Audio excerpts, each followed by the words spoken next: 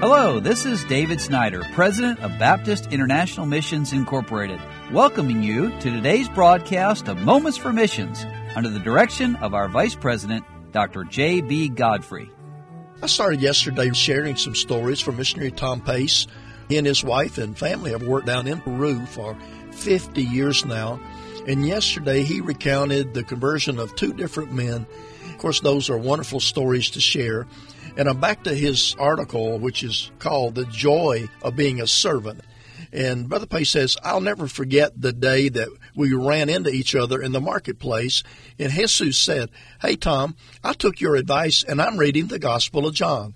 Now I understand that the truth is in a person and not in a religion or a philosophy." Well, later on, he stood up in a Wednesday night service and clearly professed his faith in Christ. Jesus spent 8 years in a Dominican convent preparing to be a priest. We met shortly after we'd moved to a little town about 11,000 feet up in the Andes to plant a church. Jesus eventually studied and taught in our Bible Institute, became pastor of the church, got several more college degrees, led in the radio and TV ministries, became a licensed psychologist, and was elected to Congress. Well, the grace of God is wonderful, isn't it? And then Brother Pace continues, in the 1970s and the 1980s, communism, which eventually turned into outright terrorism in Peru, was quite popular among college students and union workers. At least 3 men in our little town were convinced that the only gringo in town must be an agent for the CIA. However, the gospel of Christ is still the power of God for salvation. All 3 men, Juan R. Moses and Juan P., forgave me for being an American and became my good friends and fellow workers in the ministry.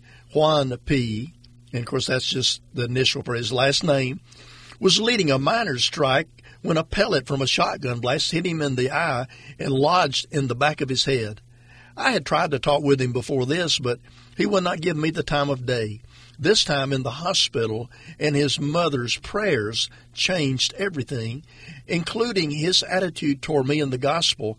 After trusting Christ as Savior, he began to help in the ministry in the mining towns and villages of the Andes. Now, Juan R. was a radical labor leader and card-carrying communist, but is now a linguist and Bible translator. Moses left this doctrine and served as pastor of the church for over 20 years. Well, let me tell you about another gentleman, Robert. Robert was a world-class Olympic athlete who became addicted to alcohol and drugs. His marriage was on the rocks when a fellow athlete invited him to a church where he heard the gospel of Christ. He was already saved when we met, but he had just begun a long struggle with his addictions. Now he's in his 70s. Robert is still a world champion high jumper, but more importantly is a gifted full-time pastor. We serve together in La Molina Church. Born to an Arabian family in Bethlehem, Robert has competed in athletic events all over the world, but now wants to get the gospel to his own people, the Palestinians. Well, that's a subject for prayer, isn't it? As we read about these people trusting Christ and how God will transform their lives, we need to continue to pray for them and ask God to use them to see people come to know the joy of salvation in Christ and to dedicate their lives to serving Him. And we also should pray for Tom and Carolyn Pace and their ministry, which continues to this day, a great ministry that God has given them there in the country of Peru. You've been listening to Moments for Missions. For further information, please write to BIMI, P.O. Box 9, Harrison, Tennessee 37341, or call us at 423-344-5050. Or you can visit us online at www.bimi.org.